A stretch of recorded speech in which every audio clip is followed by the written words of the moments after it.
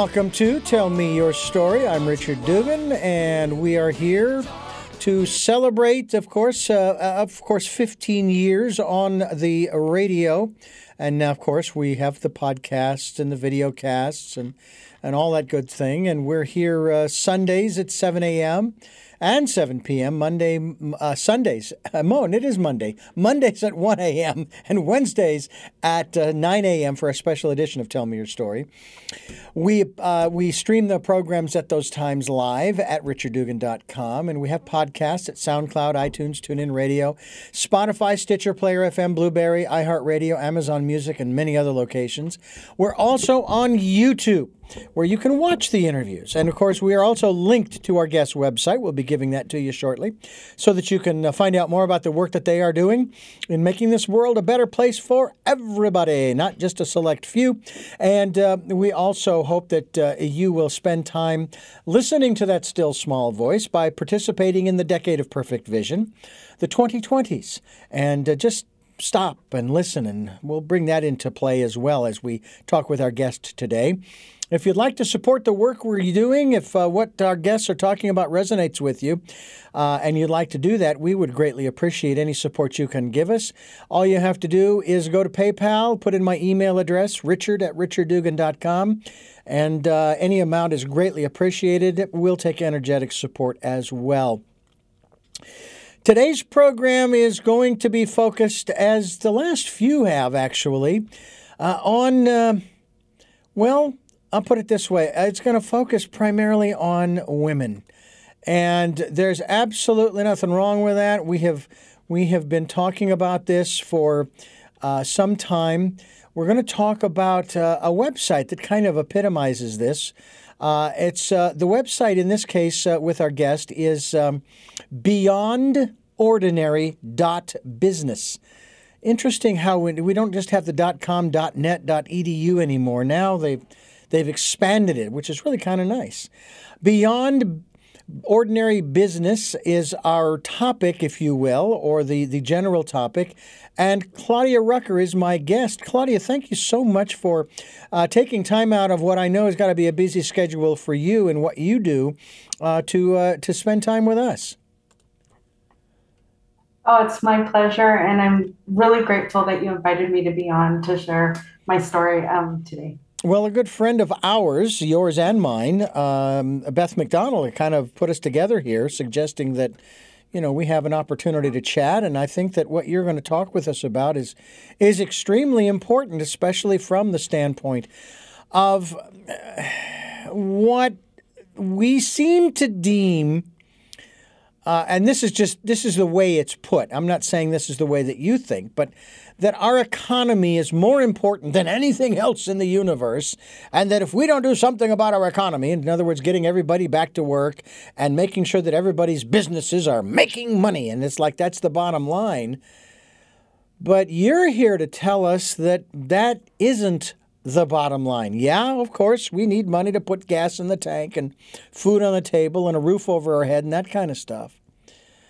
But in the final analysis, even though you are working with female entrepreneurs, women entrepreneurs, and women wanting to go into business for themselves and so forth, it's not all about that. It really is about relationships, isn't it? Yes, definitely. It's being in right relationship with yourself, and then being in right relationship with those that you care about. For me, doing business has, the model is a triple profit business model that we've kind of tweaked to be able to really focus on the people part of the profit. And we look at financial profit slightly differently, which is prosperity. Prosperity for the business owner, for all the stakeholders involved in the business, and also to bring value to the planet. And making different decisions inside the business and then interdependently as a team at home and then beyond. So that would be the short version of how I would love to answer that question. Mm-hmm. I could get really nitty gritty, which I tend to love to do, but I think if we just keep it at that level, it's really being in right relationship with yourself, the people that you love and care for, that includes, employees or team members, like we like to call them. And it also includes caring beyond just having a relationship with the planet too. Yeah. Well, I know too that the concept of what business was has changed. More so because of what we all have been through globally for the last 2.5 years. And it kind of continues on, but maybe not quite at the level and the fervor that it had when it first started back in here in the States in March of 2020. And quite honestly, again, all due respect to those people who have gotten sick and even have passed on, it has actually made a significant difference in the way in which we relate to one another, in the way in which we do business with one another, in the ways in which we play. Now, granted, a lot of people are getting back to, their old routines and so forth, and that's okay, that's fine. I don't have a problem with that. But we, as human beings, tend to, we first of all, we don't like change. We want things to stay the same, which is kind of boring in one sense. But at the same time, when change does occur, we as human beings, we do tend to adapt, don't we? I mean, the changes usually are out of our control. So now what are we going to do? And more people, they don't want to go to work in an office for a lot of different reasons. They like the freedom. They like the mobility. They like the flexibility of working from home, and, some companies, boy, they're getting really, quite honestly, they're getting nasty. Some of them are saying, if you don't come into the office every day like you used to, you can go work somewhere else. And then when you have the number of job openings that there are across this economy in particular, for a lot of different reasons. I think one of them is that the pay is so low. Mm-hmm. You have a lot of people who are starting their own businesses. Do you deal specifically with the entrepreneur, or are you also dealing with, companies that have 10, 20, 30, 50, 100 people employed, in terms of bringing this new model, this new business model that you're talking about to the company? Yeah, that's a great question. I think if we go back to the first question, which is it's all about relationship. Mm-hmm. I think that if we're really looking at this, even pre-pandemic, this was happening. There was a lot of apathy. I work mainly with empowered women in the professional business sector. So what we were seeing before and what I was experiencing as an entrepreneur, because prior to COVID, I did have my own business, and the model really was birthed there. It was co-created with our team members. And so I think these challenges were there, but during COVID, what happened is we were faced with so much change. And that kind of gave us the courage to actually speak out and say, yeah, we're not going to do business the same way, either as employees or as business owners. As business owners, we're probably looking for a solution to this challenge of having empowered employees saying, yeah, the old way doesn't work for us. And what I think is lacking is that relationship, because right now in status quo business as we have it, it's transactional. You come to work and I'm going to pay you for the work that you do. In the Beyond Ordinary Business framework, it is very relational. It is about connection. It is about empowerment, co-creation. It is facing the complexity and the dynamic environment that's called business today together. Mm-hmm. In relationship. Yeah. And that really requires different skills. It requires a different leader, and it requires a lot of trust, vulnerability, courage and compassion for each other. And these are all typical, like, oh, we don't want to face those, or we don't want to deal with the emotional or the courage or the compassion piece because it's tied to emotions and feelings. We want to be in this transactional, mechanical, viewing business as a machine. And how can we just, have band-aid strategies to get us through the next obstacle?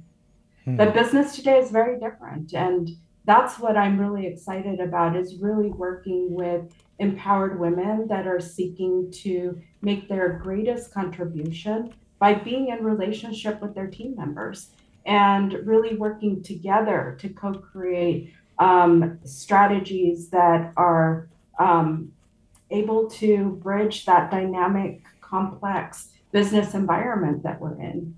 It feels just very right for the moment. But these challenges, I just want to say, we were having them way before COVID, but nobody wanted to talk about them. Yeah, and isn't that interesting? There are so many things that are actually happening in the world that it's not that we aren't talking about them, we don't want to talk about them.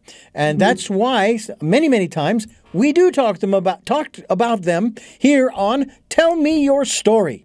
I'm Richard Dugan, your host, and my very special guest here on the program today. Talking business, yes, but it's more than that. Business is not about the bottom line. I'll be honest with you, it's not about the bottom line anymore. I struggled with the concept when I was thrown into the sales department of one radio station.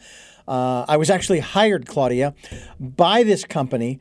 They wanted me as their program director, but they hadn't fired their current program director. So they brought me in through the sales department. I was kind of like in the waiting room, and I would do what salesmen do. I went out on the road. I went out to different businesses. And the day I was about to close my very first sale, I got the phone call on my first cell phone that they wanted me to come back to the radio station because they were firing the program director and I was to take over. And it's like, oh, man, I really wanted to close that sale. And I mean, it would have really felt good to have that first sale. Anyway, but I remember being told in sales meetings that it's all about relationships. And I'm thinking, that seems so disingenuous because the main goal of a salesman is to sell. And and here's the real irony. There was a company here in Santa Barbara. I don't know if you've been here, how long you've been here, but there was a company out in Goleta called Bargain Network. And I went to work for this company. You're familiar with it. And I hated the job. Absolutely just repulsed me. And yet, if you were to look at my numbers, I was one of their best salesmen. And, and my father said, hey, look, Richard, you could sell ice cubes to Eskimos. All right. So just relax. But what I have found in the years since then, and we're talking 16 years, is that I can still pursue the dollars without irreparably, how do I put this, without being disingenuous in regards to the relationship. What do you think about this particular philosophy, and do you share this maybe in your own words with your clients and what have you? I'm not interested in being successful. I'm interested in making you successful, because if I make you successful, then I'm successful. I think it goes a little bit, like for me, it goes a little bit beyond that. It's like, how do I like when I was a business owner, this was kind of how I navigated business. I had values that basically turned into principles. And those principles were they're the guardrails that helped us and me and the team, because we aligned in them. When they were hired, they felt we interviewed them and they took those principles as their own. Mm-hmm. They understood them and they resonated with them. What we then did was we used those principles in our business, in our daily business interactions, how we were in relationship, with each other and with our clients and with our outside partners. And with that, because the team was invited to co-create and run the business together, Mm-hmm. we use those principles to create business strategy. So every time that we hit a hiccup, we would come back to those principles and values and we would say, okay, how do we resolve this together? And so it wasn't really about me helping someone to be successful. It was about me under living my values and principles and interdependence with a team that also shared those, because we all had a unique genius that we contributed to success. Mm-hmm. And success for us was very much in alignment with the vision of the company, which was in the vision of our company was beauty that transforms lives. So we would always come back to that vision of like that was the glue that held all of us together. We were moving towards that vision and using our principles as guidelines.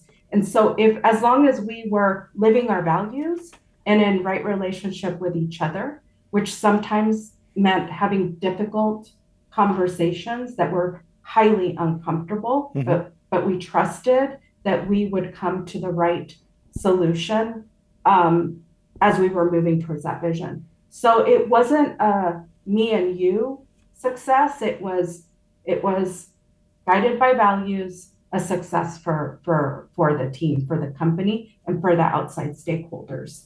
And I think that's what shifted for us was that we were really in alignment with each other and we were going through business, trying to obtain success. And that success was not a success that was defined by outer success. It was really about inner success and really finding this beautiful flow of life, which we felt spiritually in between all the ebbs and flows of the challenges that business and life brought to us because we couldn't take the personal out of the equation. Mm-hmm. We were trying to live in as integrated beings, both coming to work, understanding that what we experienced in our daily lives really had a very big impact. And to give you an example, there were some times when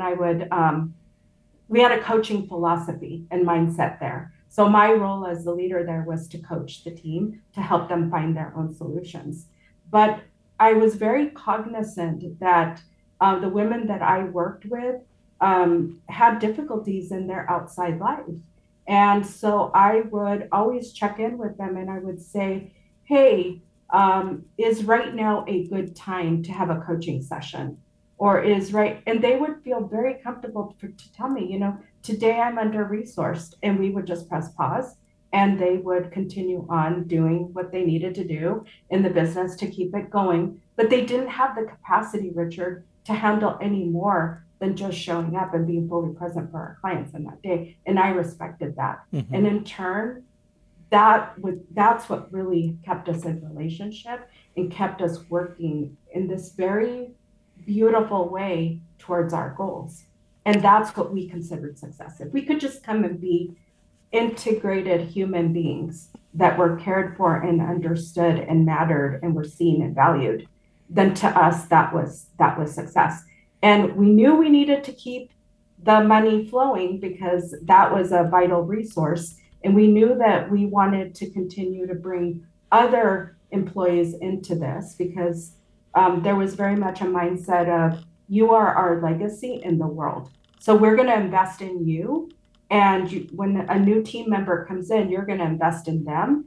but we're going to work together to keep this business sustainable, because sustainability meant that we could transform lives, and we could change, like, and disrupt our industry. And that included business as well as our, like, professional industry, which was beauty. Well, it sounds to me an awful lot like, and this just is the way that it is, kids.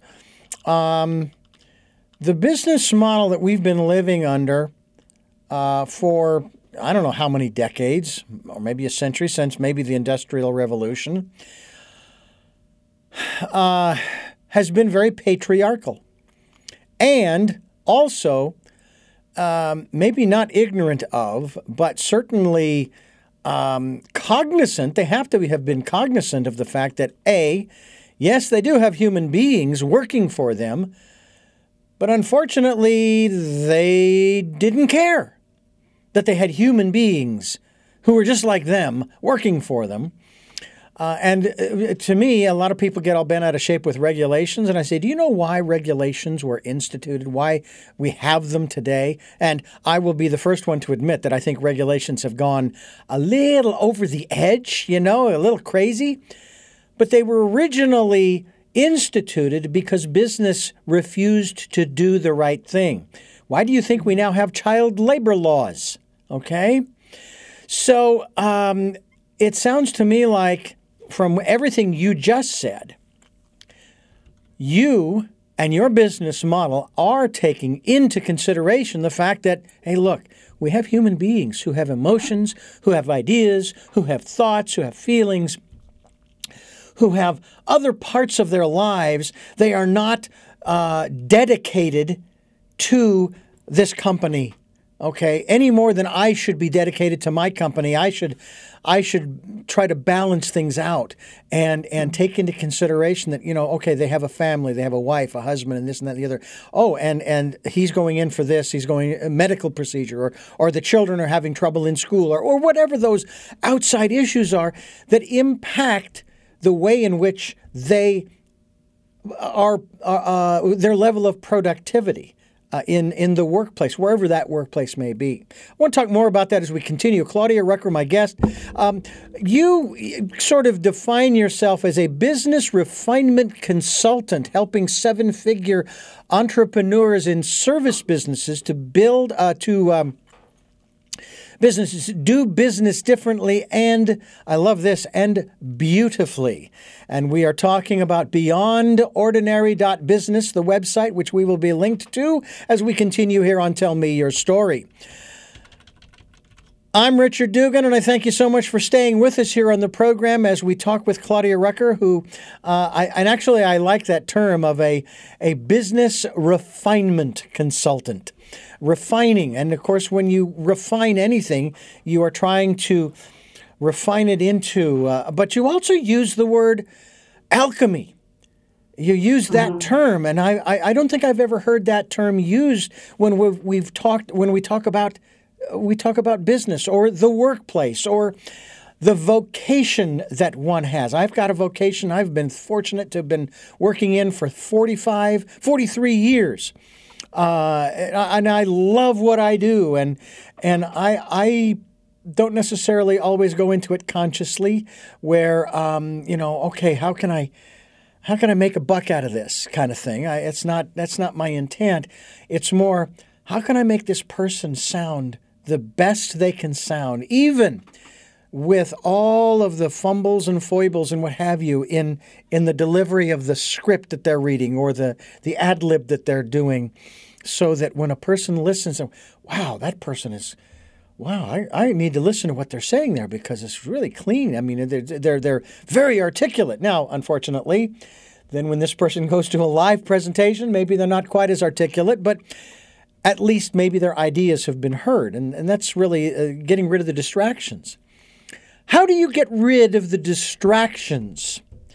Or maybe that's not the right word, getting rid of.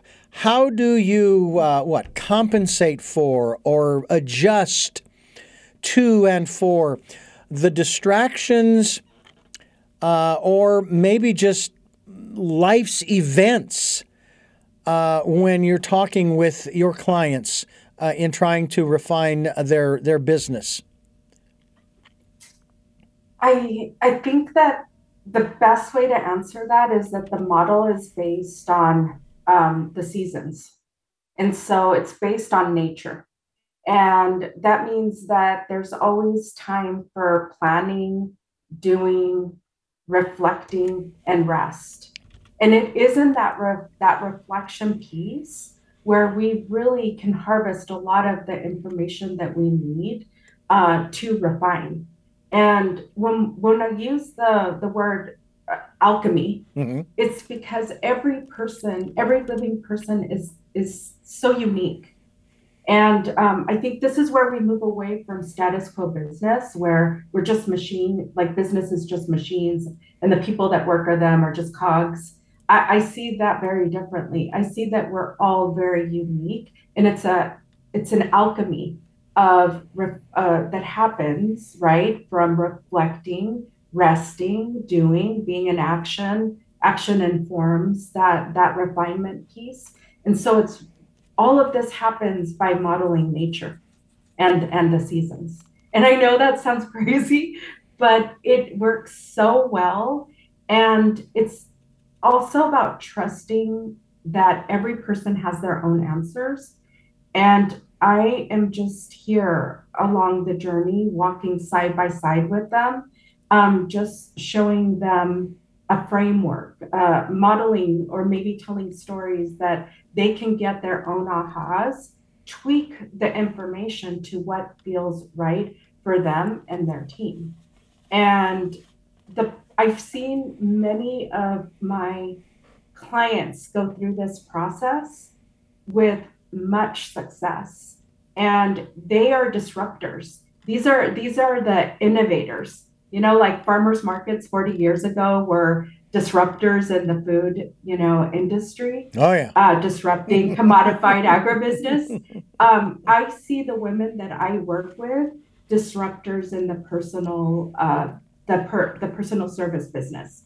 And, there's 6.3 million women. This is according to American Express's 2019 Women in Business report. There's 6.3 women-owned businesses. Half of them are in the service sector. And to me, that's 3.15 opportunities to leverage their businesses for good and disrupt industry and bring more humanity. Because ultimately, doing business beautifully is by bringing a kinder world of commerce to fruition.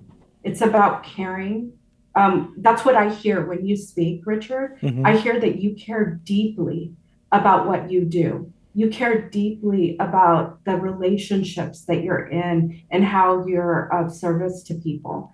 And that's what I want people to reimagine business, that you can care. You can make a triple profit, one for the planet, one for people, and a financial one that brings prosperity to people. But we have to think outside of the box, and we have to trust that people have their own answers, and that they just need maybe a model, maybe someone to hold space for them and ask them the right questions so they can get their aha moment. And that's the alchemy in this whole beautiful process.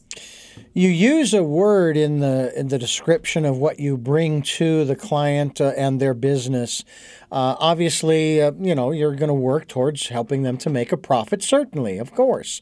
But you're also going to create a human, flourishing business culture where everyone, including the founder, the creator, thrives. That is a key word. I will tell you that I use this phrase: I'm tired of surviving. I want to thrive. And I have to tell you that it's really interesting. I don't find myself in that survival mode anymore. I really do find myself in the thriving mode. I did find out that there is such a word as thrival. There is thrival. But, it's one of those things where we don't hear about people thriving. I mean, well, we do from time to time, especially our guests, because they've been doing the work they've been doing for so long. Do you find that? Let me, and I'll put it this way: the question was asked of individuals by someone who is very knowledgeable in the hospitality and restaurant business, and the question was to someone who wants to open a restaurant: why do you want to open a restaurant? Well, and of course, usually the answers are, "Hey, I want to share some of the recipes of my family. I want to feed people good food and have that wonderful ambiance of people in the building, in the restaurant, and so on and so forth." And the person asking the question says, "Wrong answer.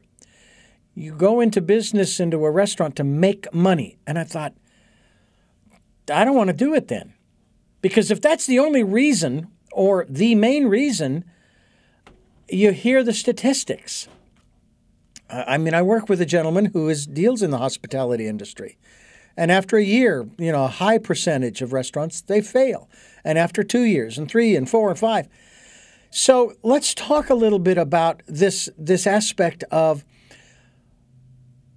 inculcating that thrival mentality, that philosophy, if you will, when it comes to these women entrepreneurs who, they want to make money, sure, but they have this idea and they think it's a good one, and they want to share it with the rest of the world. So I think I was like one of those women when I started. My story is that I I've always loved business. I didn't go into business. I wanted to be a veterinarian, but I got a scholarship to study international business. And the my benefactor that gave me that scholarship, I studied in Switzerland.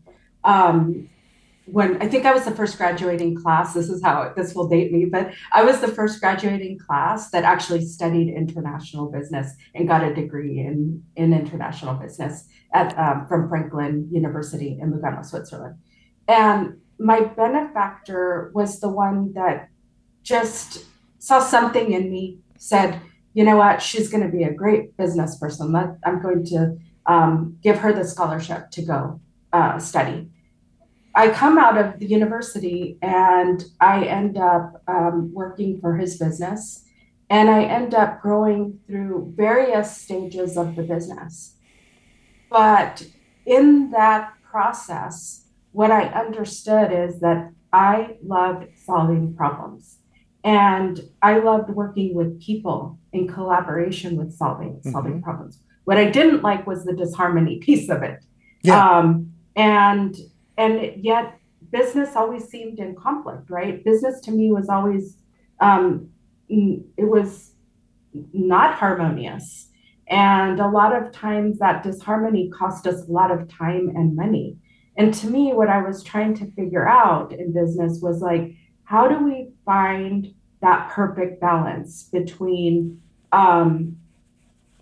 co-creating, being financially sustainable because we need the money piece, but to co-create, people have to be happy. They have to love what they were doing, and we have to harness their unique genius. And what I didn't really realize is that I was never going to solve that solution by looking towards status quo business practices. Mm-hmm. And that's what I think we do a little bit differently is that we bring in some of the old, right? We're very much about looking at metrics, writing business plans, but we weave nature through there, the 4-step process that I was talking to you about. And at the end of the day, what we're doing is something we love to do. We're getting paid enough. We figured out the business, the financial piece to bring prosperity, whatever that prosperity looks like, to ourselves, the business owners, and to the team. And we're doing it in a relationship with people that we really love. And to me, that again, that's the disruptive piece, because that's what's going to give us the human thriving. Because life is ebb and flow, right? Challenge, solution, challenge, solution. And if we're doing it with people who we really love, contributing our unique genius, and we have some financial strategy woven through there, that gives us a sustainability piece, and we refocus on short-term goals, right? And short-term profit and sustainability, and move towards sustainability long term, that's the magic. That's the thriving. That's because I'm doing what I love to do. I'm getting paid well for it. That brings beautifulness to my family and to those that I have to support. And I'm doing with people that I love. I mean, how can I not thrive? That's kind to the human spirit. Yeah. And so I think that's our approach. That's what I would love to share with other entrepreneurs. I choose to work at a certain business size, which is the $1 million, because at that point you really do need you might have some processes in place. You might have most probably you do to get to that dollar amount. Mm-hmm. But you're at that point, you're working with a substantial team, and that harmony piece is critical to long-term sustainability. And what I offer is just a framework to invite women to come into, especially women of my generation, where we chose entrepreneurship, maybe not because we wanted to get paid more or we were worth more. We really chose it as a way to meet needs of harnessing more resources, either time or monetary resources, because we needed to figure out that puzzle, and working as employees wasn't going to be the solution. So we chose entrepreneurship. But I find that if women of my generation, those are the ones that I love to work with, because they're really looking for that thriving piece. They're really looking at how do I have this now, I created this business. How do I also thrive? Because as the owner, we have a lot on our shoulder. And what I want to invite them to is, hey, take some of that responsibility, that risk, and share it with the team. And that's where you will find thriving. And by taking care of yourself first and bringing wellness into your life first, so that you can be fully resourced and resilient and coach the team to find their solutions, Claudia, and to co-create them with you. Claudia Rucker's my guest here on Tell Me Your Story. I'm Richard Dugan, your host, and we're talking with Claudia Rucker about business, entrepreneurial ventures, primarily with women. I would take it that that's not necessarily exclusively your clientele, or is it? Is it exclusively your clientele? No, I have some. I have a client who's a male client who loves the philosophy and is really excited about it. I tend to focus mainly on women of my generation because they're at the point in their life where they're seeking. They've tried status quo business solutions. It's gotten to them to maybe outer success, awards, financial success, but there's something that's missing. Mm-hmm. Typically, that's meaning and purpose and care for themselves. And they're seeking for like this outside of the box solution. But it doesn't necessarily, I'm equal opportunity, open to share this business model with anyone who finds it interesting. I just have seen, Richard, that women tend to be seeking this more than men. They're open, they're willing to explore and experiment with me. Her website, Claudia's website, is beyondordinary.business. That's beyondordinary.business, which we will be linked to. I wanted to ask you in regards to this aspect of cultivating a particular. The term today now is cultivating, I guess, a different. What do they call it? A business culture now, or something like that. Mm-hmm. In the work environment. Well, the work environment's changed so much that it's like, I've worked at, I actually did a tally just the other day, and it turns out that in the 43 years, I've actually worked for 10 different radio stations. Several of them, of course, in Phoenix, Arizona, and then, of course, here in Santa Barbara, I've worked for several. And I am now at a radio station that I've been at for 16 years. Early part was part-time, but overall 16 years. So it's the longest job in my career that I've ever held. And I have to say that with only one exception, every single job I've had in radio specifically, or doing production for someone on the side, has always been overall a very pleasant and wonderful experience where if you could go, for example, if you could go back and do that again, would you? And yeah, absolutely. There was one where I had it was a very hostile work environment. The general manager who hired me through this was the station where they hired me through the sales department. For the first month or so, it was as if I was his best friend. I could do no wrong. After I was put in that position, he started treating me as if I had just killed his best friend. And that went on for 9 months. I refused to quit, but I would hide out in the production room just to stay out of his way and his wrath. I even asked him once, well, what's going on here? Why are you treating me like this? And I never really got an answer. I found out later what the deal was. The station was being used as a tax write-off for the owner.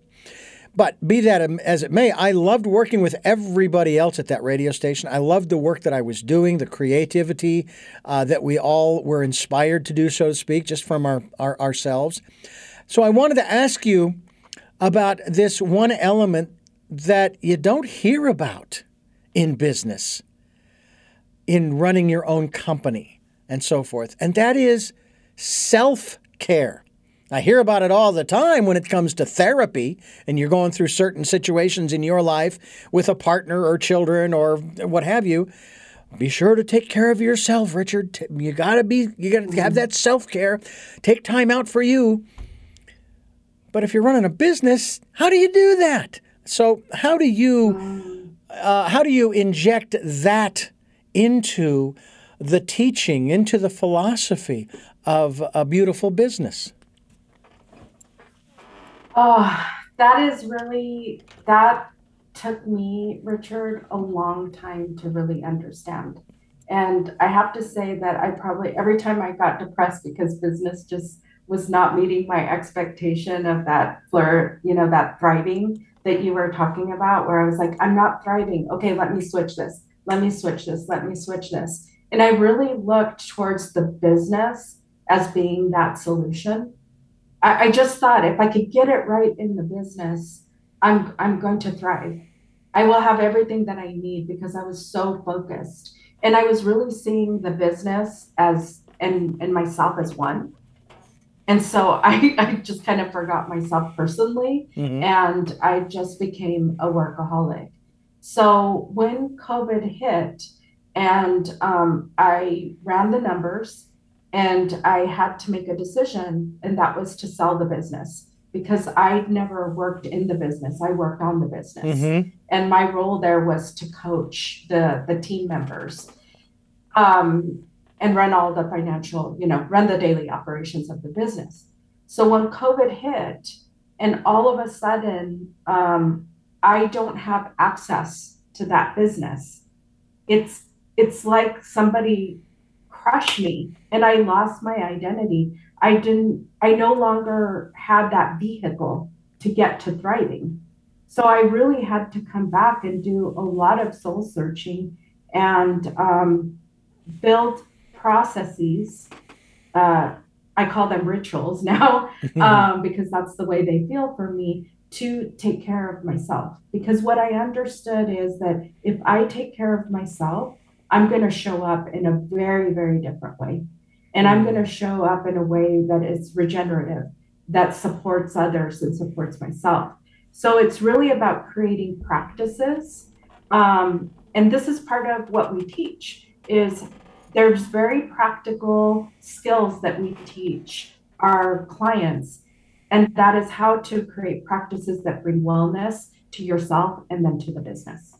And again, it's you and we. It is being at the intersection of taking care of yourself and then taking care of other people and being very practical about it. We use that nature, the model of the seasons, and I use that in my own personal life. And I do planning. Uh, I work, I reflect, and I rest. And I take that from the day all the way up to the year and even up until 3 years. So I'm very much planning, reflecting, resting, and being in action. I don't leave that out of the day. It's built in to every aspect of how I spend my time and what I focus on. And that's how I care for myself. We are talking with Claudia Rucker. She, rather extraordinary title, if you will, business refinement consultant. And we certainly hope that you will look her up by going to beyondordinary.business. That's beyondordinary.business to find out more about her, about the work that she does, that maybe she can help you to thrive in the work that you are doing. And I will tell you that as far as this program is concerned, we encourage people, Claudia, to do something they love doing. And it's going to, it's when I say that, I hear in the back of my head the line from this old motor oil commercial going back 20, 30 years. Yous can pay me now or yous can pay me later, dealing with, taking care of your vehicle or taking care of your body in terms of eating the right things, and so forth. Well, in this case, it would be the same thing as far as your business, because I would venture that if your business wasn't doing well, you don't just walk away. It's going to cost. It actually costs to start a business, and it actually costs to end a business. So, if you can start a business that is going to have some longevity, assuming that's what you want, and you want to make sure that it's something that you enjoy doing, that's half the battle. I mean, I now, when I approach new projects, especially when it comes to narrating books, and I tell you what, I've got a major project I'm working on now, and I thought that I was going to enter this thing going, oh, my God, 6 books, they're 110,000 words each. Oh, Lord, this is going to be drudgery. I'm never going to. No, it's like every time I sit down to record a chapter, I'm excited about reading the story as if I was reading it for my own pleasure, as well as producing this narrative for the client and making it the best that it can be with my editing skills. So we encourage you folks, find your life's purpose. Let's talk a little bit about that as we continue with Claudia Rucker. Again, it's beyondordinary.com, and it's not a .com. I beg your pardon. It's beyondordinary.business. And we're going to talk about the whole life's purpose concept here in just a moment as we continue here on Tell Me Your Story. I'm Richard Dugan, your host, and Claudia Rucker is my guest, and we are talking about the work that she is doing, her business, beyondordinary.business, and being a business refinement consultant. Again, it's a whole new one on me. By the way, here's another term for you. I had never heard this before, and I was watching a video of a guest that's going to be upcoming on this program. He's not only a chef, he's got a medical degree. And he now uses the term culinary medicine.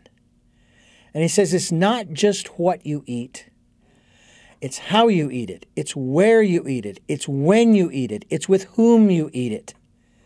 I mean, it's like almost to the extreme of holistic. And I can hardly wait to talk to him about that. So let's talk about this aspect of helping people to refine their business model through your business model, your 4 steps and so forth. And that person's, shall we put it in this context, that person's life's purpose, or that which they can do that brings them joy, that they would love to turn into a business, yes, to make money, but also to share that vocation with the rest of the world, as I mentioned earlier?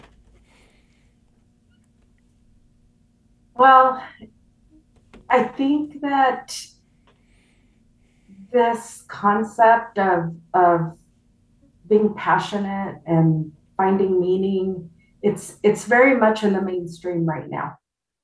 Um, I think what happens is you can be passionate about something, you can start the business, but to carry that business to sustainable, to be sustainable, Mm-hmm. to be long term, it really takes skills. It takes experience, and it takes support. And so what I want to share with the listeners is it's not just having purpose and meaning. It's about being very grounded and present to what's happening in the business and in your personal life by taking care of yourself. And in addition to that, it's really being supported with a caring group of trusted partners. And this is where I think the model is so beautiful, is there's a piece of it where we actually teach entrepreneurs how to go out and seek support from trusted partners, because long-term sustainability, you can have long-term meaning in life, but you could very well get trapped into the entrepreneurial lie, which I like to call it, right? Mm-hmm. Is, oh, I'm going to take this thing that I'm very passionate and I find it brings me a lot of meaning and purpose in life. And now I'm commodifying it for financial sustainability. That kind of takes all the meaning and the profit out of it with today's status quo business practices. Yeah. It just strips it. So you find yourself in this really lonely, empty place. And what I would like to invite our listeners to really hear is, yes, purpose and meaning. Yes, business success. Yes, being supported by trusted partners and in relationship with employees. Yes, financial literacy skills, empathetic communication skills, experience and practice. It's not one thing, it's multiple things working interdynamically, and seeing your business as a living organism that needs to be cared for, with support of multiple people. Are And there? so it's a rather complex answer, Mm-hmm. and one that is totally unique to the business owner. Well, now, would you say that there are some environmental / institutional challenges that you have to overcome? And I speak specifically of our educational system in this country, that most people, I don't know how many people, I don't know what the stats are on how many people, but there are those who are not happy with the current educational system. It's just woefully inadequate. It's just not teaching our kids what they really need to know, and so forth. But see, they were saying that when I was in school in the 70s. And so it's got to have gotten a whole lot worse, on top of the fact that you don't have a real safe environment anymore. I mean, good Lord, I don't know that I'd even want to go to a brick and mortar school with the dangers, let alone the. I'm wondering about the attitudes and the mentality, shall we say, of the younger generation, and that would be anybody younger than 62, the millennials, the whatever the generation A, B, C, D, E, F, G. What are some of those challenges that you face, or do you really face them because the folks that you're working with, who are usually probably around your age, maybe a little over, maybe a little younger, they're already in the mindset of there's a lot of work I have to do, and so forth and so on, and they're coming to you saying, can you help me? Because I need to get educated in these different areas that you kind of alluded to earlier, because it's like someone said to me the other day, they should be teaching kids, even though most people most people don't write checks anymore, how to balance your checkbook or keep an eye on your balance and make sure you don't overspend on your card, kind of thing. And how to figure out whether or not you're getting a good a deal on the house and the car, and the best prices maybe for the things that you buy for the house. Those kinds of financial issues. I mean, I was asked the other day, what's a fiduciary? It's like, well, why don't you Google that? I have no idea.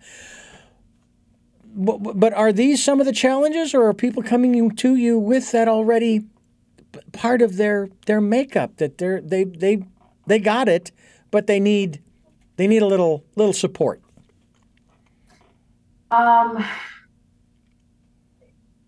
I'm going to share a statistic that one of my friends, who is a local banker here, shared with me.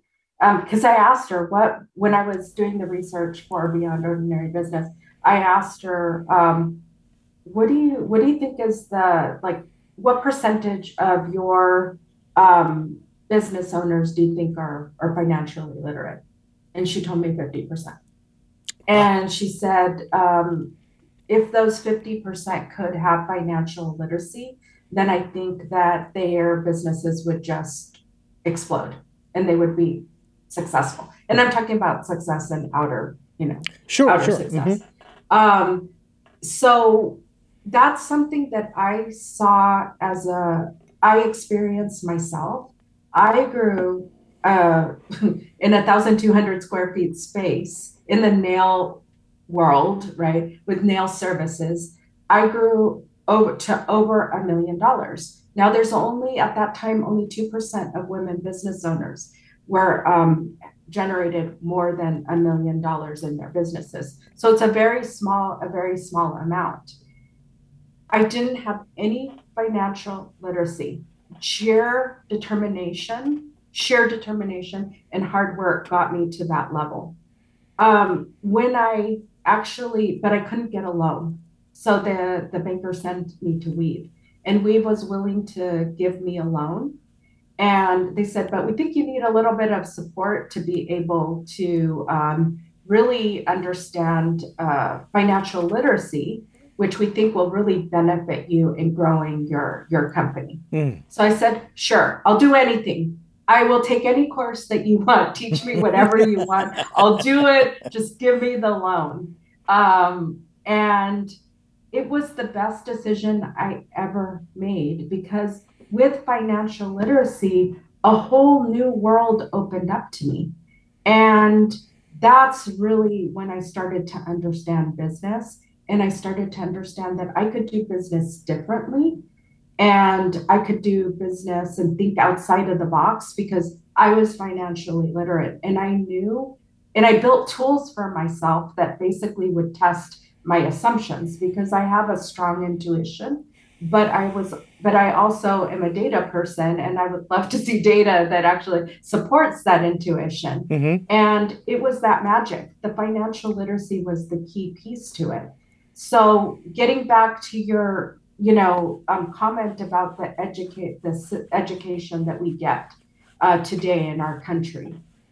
It's so deprived of really practical knowledge, core knowledge that we need to thrive as human beings. And I think that it's one of the greatest sadnesses that I have about the education system is teach practical skills. Teach the youth how to use them with practical tools that will help them. And we're seeing more of that.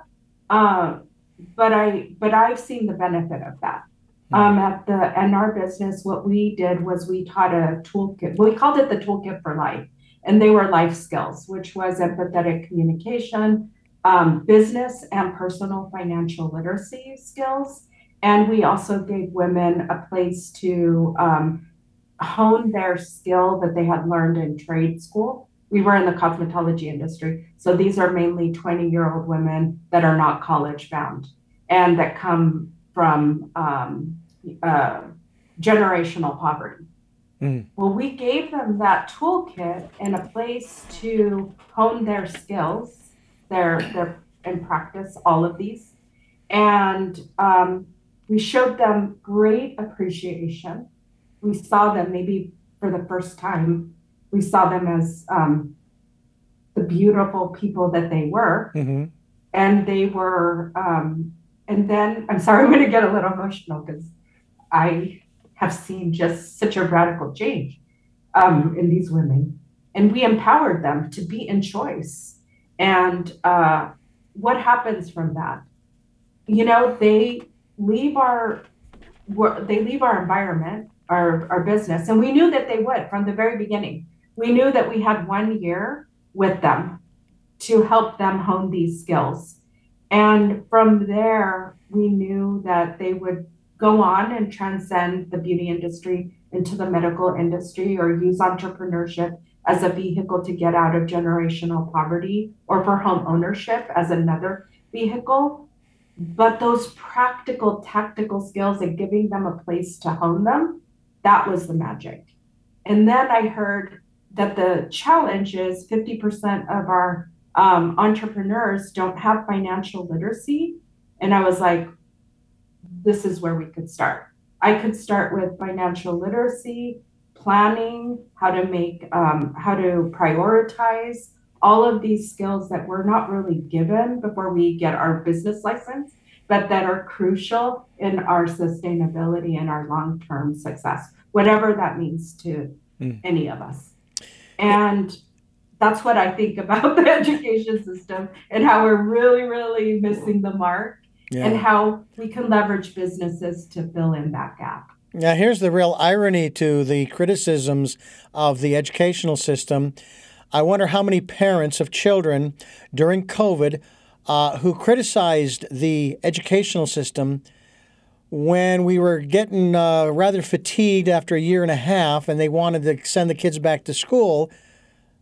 I'm going, wait a minute. You criticize the school system, but now you want to send them back? I don't get it. You know, that makes no sense to me whatsoever. And basically it's, well, we need the babysitter. We need the schools to take care of our kids so we can go off to work or what have you. And it's like, no, we can't play this game anymore. We've got to fix it. And I have to say that I would never go back and file a lawsuit against the grade school and high school that I went through for the things that I feel like they didn't teach me. I would be grateful for the things that they did teach me and the education that I have gotten since. You have, an MBA? No, I have a BA, and I say that I have an MBA from the School of Hard Knocks. Hard Knocks, right. That's what my MBA is, from the School of Hard Knocks. There you go. Well, I have, and I'm not sure which is higher, a PhD or a master's. I get those confused. All I know, PhD. PhD is a higher. I like to think of myself as having a PhD in eclectic studies, because doing this program, it's just been unbelievable, the education that I've gotten. I want to ask you before we wrap things up here, you used the word intuition. We want to talk about that a little bit as we continue here on Tell Me Your Story. I'm Richard Dugan, your host, and we're talking with Claudia Rucker. She is a business refinement consultant, if you will, and that is at beyondordinary.business. That's beyondordinary.business. Will be linked to your website too, Claudia. You used the word intuition a few moments ago to talk about this aspect of let me put it this way. I have no idea how to write out a business plan that I need to take with me to the financial institution to get a loan to start a business. All right? I don't even want to deal with writing a business plan that I would take to a financial institution to get a loan for my business, because I just want to do what it is that I do. I don't want to deal with all of that other stuff. And it's like, could I just get a staff, Claudia? Just give me a staff to take care of all of these other things so that I can just do that which I love doing. And I'm sure that you run into people like that. But how does intuition play into all of this? Because it sounds to me like what you described just a few moments ago, about going in and getting a loan, and the requirement was that you had to take some financial educational course of sorts. And you said, I'm in. And obviously, that must have been there wasn't an internal struggle. You wanted to get the loan, and it wasn't just about the money. It was about starting, as you've used the term, sustainable business. You just knew that you knew that you knew that I'm going to do it. I'm not going to do it. Sure, you're going to do it. You've made the decision because this is the commitment you've made to yourself. What about that still small voice we promote here on the program quite regularly that we want people to go within and listen to? How big a role, from your perspective, does that play in a person's starting and running their business? It's fun to, I mean, it's so important. And most of the women that I own have trust their intuition, and yet there's a niggle, right? That is always like, oh, like a little voice that's saying, but you might be wrong. That's why the financial literacy and the data piece, that's why I like it, because there was always that niggle for me that was like, yeah, it's the self-trust piece. And yet what I have found is that having the financial literacy and the tools, the practical tools to test those assumptions, or to test that my intuitive, energetic yes, what happens is I'm going to be right on like 99.9% of the time. And this is what I see with women entrepreneurs, is that they are right on 99.9% of the time, but the niggle is still there. It takes up capacity, it takes up energy in their brain, and they can't focus on what they really should be focused, because they always have that inner critic or that inner, niggle saying, well, you might be wrong. So that's why the practical tools for me are very important, because as you're developing the self-trust, you have something to fall back on in the interim. But most women, to answer your question, that I work with, their intuition is strong, and they would not be where they're at without trusting their intuition.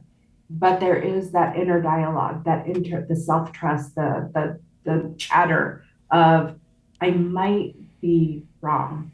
And yet living life, doing life, thriving, is about being okay with challenge, with the resistance and the beauty that comes out of that.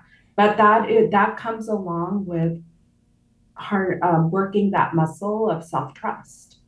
And once you have the self-trust, it's thriving. It contributes to the thriving. I also want to just comment on what you said, which you brought it. I was giggling when you said, I just want somebody to do it for me. Yeah. A lot of the women that I work with have found great value when they're working with me to bring in what I call an integrator. It's that person that has different skills and a different unique genius that kind of is like me, more operational minded, because the owner usually is the visionary, right? It's that person that has the self-trust and is so beautifully complemented by an operations integrator person. So a lot of I'm working with a client right now where she is the visionary, and that woman understands her numbers on an intuitive level that just kind of blew my mind. And yet she's working with a support person who she trusts and is a valued partner. And they are working together on the piece, the practical tools, the financial literacy, the data piece, so that the company, in case something happens to the visionary, the company can still continue moving forward. And there's a second person that is supporting the business owner in case she wants to take a vacation, in case she wants to, have a baby, in case she wants to live her life on her own terms. this is the way that they have, this is built into the system, the sustainability piece, is that we're inviting people to work in collaboration with us. It's not all dependent on us, the business owner and visionary in the business. I tell you, the reason that I even brought this up is because in 1994, I started a business doing production and so forth. And at the end of the year, when I did the taxes, I did not know that I had to file a Schedule C. And when it was all said and done, I owed the federal government $3,000. I shut the business down. I said, I will never do that again unless I have an accountant or CPA or what have you who will take care of that, you know. Now, that's where I was back then. I've learned an awful lot since then. I don't have that business at present, but I'm doing that kind of work like on the side. You know, it trickles in here and there. And I know that that's one of the reasons why people, you know, they get squeamish over the other aspects of the business that they want to run because they've had a bad experience, such as what I've just described. And so that leads me to this question. And you're dealing primarily with women who may have gone through in their past a great deal of, and I'm going to use the term resistance to them living their own lives. Okay? I'm going to keep it there. And they come to you, yeah, I have this idea, but I don't know. And it's because people kept telling them, no, it'll never work. And, you know, and you're not smart enough. You don't have this. You don't have that. You don't, you know. And it becomes their self-talk. It wasn't, but it becomes the self-talk from the people around them. How do you break through that self-talk to get them to a place where they have the confidence in themselves, not just because they may not even have the skills and the abilities yet for these other things like the financial education, but the confidence to get it. Like you said, I'll do whatever it takes to get the loan.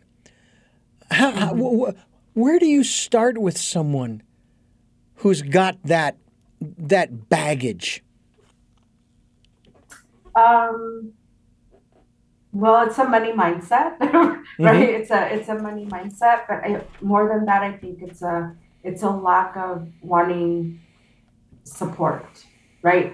Being stuck in the what we've been told, right? I was told by my immigrant parents, you work hard, you get up every day and you work hard and you'll be successful.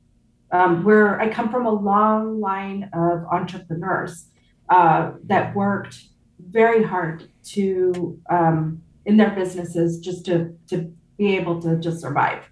It was a survivalist mentality. I come along and I say, well, you know, I want to be successful, but I want to be successful in outer terms. So I was fed and believed my mindset was I have to do it all alone by sheer force, and I incorporated the hard work.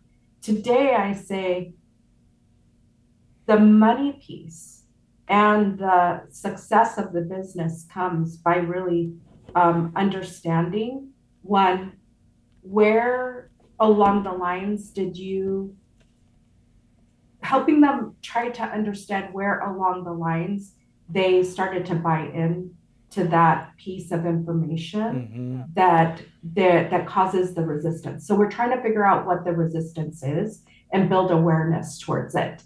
And you know, sometimes that is trauma, and this is where the mental health piece. I am a very big advocate for mental health, right? Because what I have found, even in my own flourishing, is that without the mental health piece, the trauma, addressing the trauma piece, that and understanding that I need support and success will come by working in collaboration with trusted partners, and that they may know a little bit more than I know, but we're not in a judging relationship, right? I'm in relationship with them. They care for me and they want what's best for me. that's kind of, I share that story with them. And typically we'll do coaching around what's the resistance piece and work on the resistance piece and name it, be aware of it. And when it comes into the conversations, offer reframes. A lot of this comes, I was, during COVID, I was hired as the chief operating officer for a mental health agency that deals with the underserved Latinx population. And this is where I understood the benefit of like the mental health piece, but I also understood that I could take some of those practices that they use in therapy and we could address those blocks, those resistance, and offer reframes for them. And in the reframing, that's the magic piece. If you have a coach that's coaching you and is hearing you and reflecting and asking you what you need in that moment. So it's coaching and kind of therapy. Mm-hmm. It's kind of a little mix of all of that, but Yeah. really it's awareness building on the resistance piece. Well, I know that in my book, Choices, the fourth step has to do with matching your personal input, which includes the people you surround yourself with. And it means that you need to be more discerning about the people that you have in your life, and that if you're not looking for yes people, but what you are looking for people at the very least who aren't tearing down your dream. All right, they may not be building it up, but they're not tearing it down, and so that's really the first step. And it's funny because I have found that this process of these negative thoughts, if you will, those challenges, I don't think that I have ever been told, but it's because I've heard the messages from elsewhere. In other words, my parents never told me I couldn't do. My siblings never said, you can't do. My educational system never really said, you can't do. And yet, I still have some of those messages inside. And it's like, why the heck did I take those in? What the heck was I thinking? They weren't mine, And so now I've got to work through those to say, hey, I can do damn near anything I want to do. Especially considering, and I think back to this, I would, just for your information, I was born legally blind. I couldn't drive until I had a lens implant when I was 36. And now, not only am I driving, but I'm actually taking flying lessons. I'm getting airtime in a small little plane of a friend of mine who's teaching me how to fly. Who knew that this would happen? It was certainly a dream, but I got to a point where I just kind of gave up the dream and said, that would be cool, but I understand I have these limitations. They're perceived, granted, but hey, and now here I am, and it's like, wow, because you just never know. Do you find that when you start evaluating and discerning the personal input, including the people around you, with the women that you deal with specifically, that their world sort of turns upside down in a good way, that things start happening to them as they begin to shift, that probably wouldn't have happened had they not shifted? Had they not made the mindset change and the attitudinal change, and maybe, again, listening to that, trusting the still small voice, the intuition?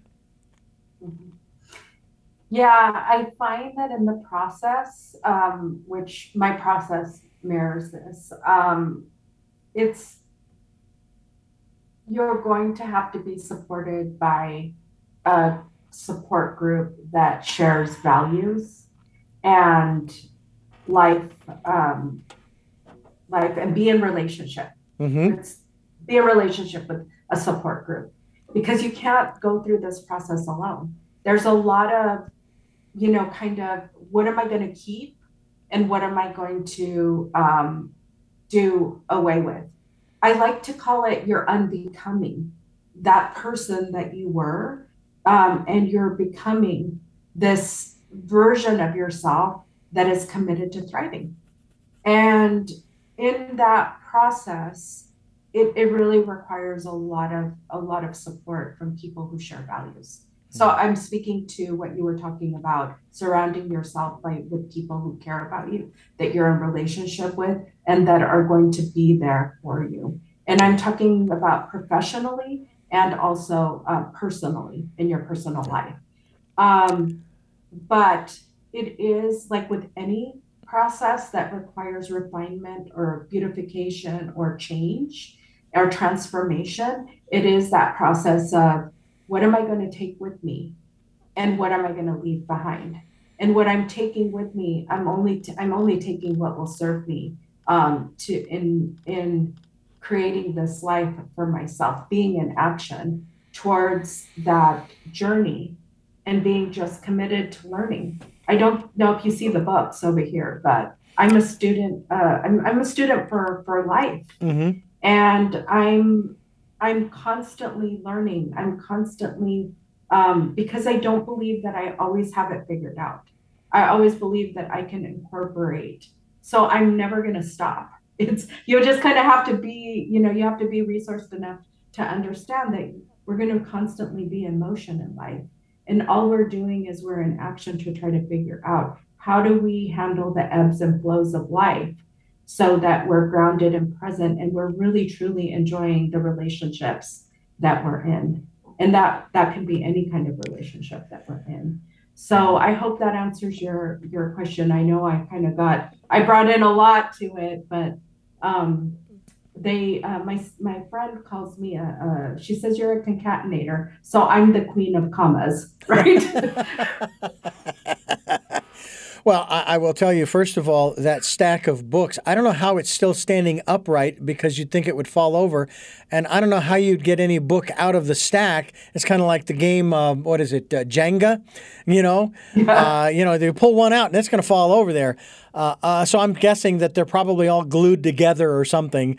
That's fascinating. There's little shelves. Little shelves. There's little Okay, shelves there that you hold go. them. Yeah. Yeah. Folks who Floating are listening, shelves. yeah, if you're listening on the broadcast or podcast, you don't see it. So you have to go to the YouTube to see this stack of books in these little shelves that she's got there, which I think is really cool.